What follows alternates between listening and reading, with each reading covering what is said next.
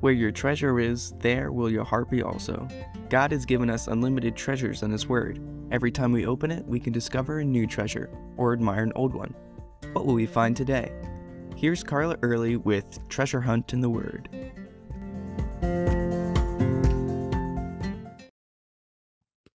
Acts 1 left Jesus' 120 followers in an upper room praying. Jesus had ascended 10 days before and told them to wait. So they were waiting. All around them, they would have heard the crowds joyfully celebrating Pentecost. The excitement of the feast would be the focus of all the Jews in Jerusalem, except these 120. Pentecost, or the Feast of Weeks, was one of the 3 annual feasts in the Bible for which Jewish males were required to attend, if at all possible. So people of Jewish heritage from all over the known world gathered in Jerusalem to celebrate. God instituted these feasts to unify the people socially and religiously.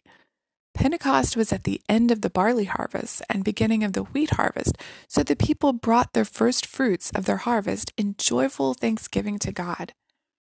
This was the day that God chose to send His Holy Spirit into the hearts of His followers as first fruits of the believer's inheritance.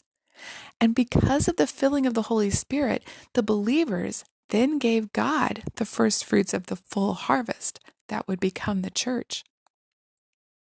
As the 120 believers waited together, the joyful noises of celebration were suddenly drowned out by the sound of a wind filling the house, a mighty rushing wind. I remember our family wading through Hurricane Michael and the sound of the angry wind beating on our house. But this wind in the upper room was inside and not at all angry. Why did God send wind? The Hebrew word for wind is the same as the word for spirit, ruach. So they would have connected the sound of wind to the spirit that Jesus had promised. Then it says, they saw what seemed to be tongues of fire that separated and came to rest on each of them. Now this wasn't actual fire, but something that resembled fire, like when Moses saw the burning bush, and when God led the Israelites through the wilderness with a pillar of cloud by day and fire by night. Fire-like tongues hovered over their heads. This was a supernatural symbol that showed them that this was God.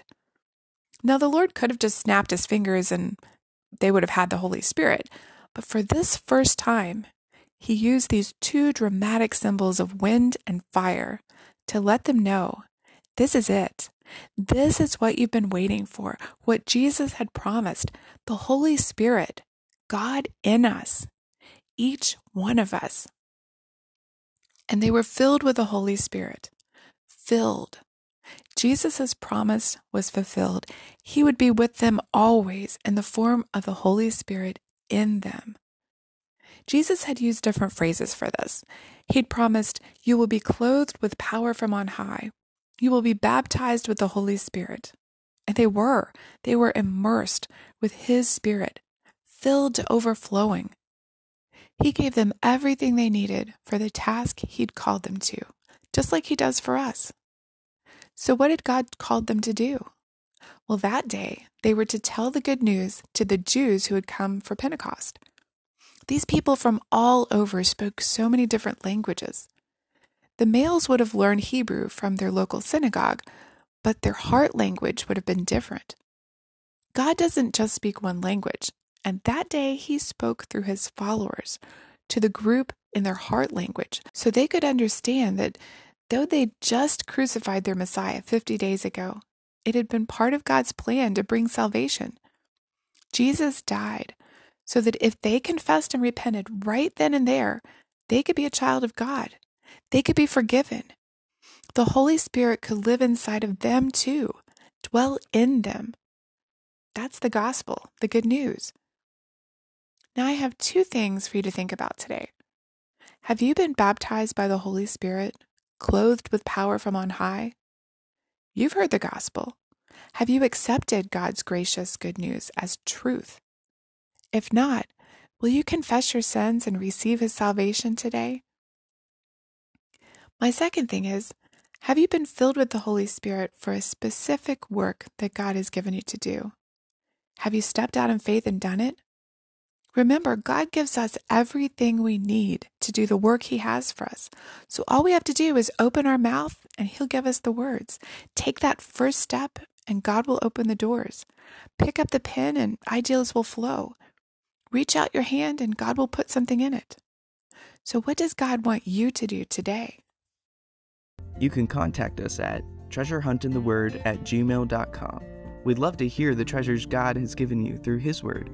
You can listen to other episodes at our website, which you can find in the description below. Thanks for listening, and remember, where your treasure is, there will your heart be also.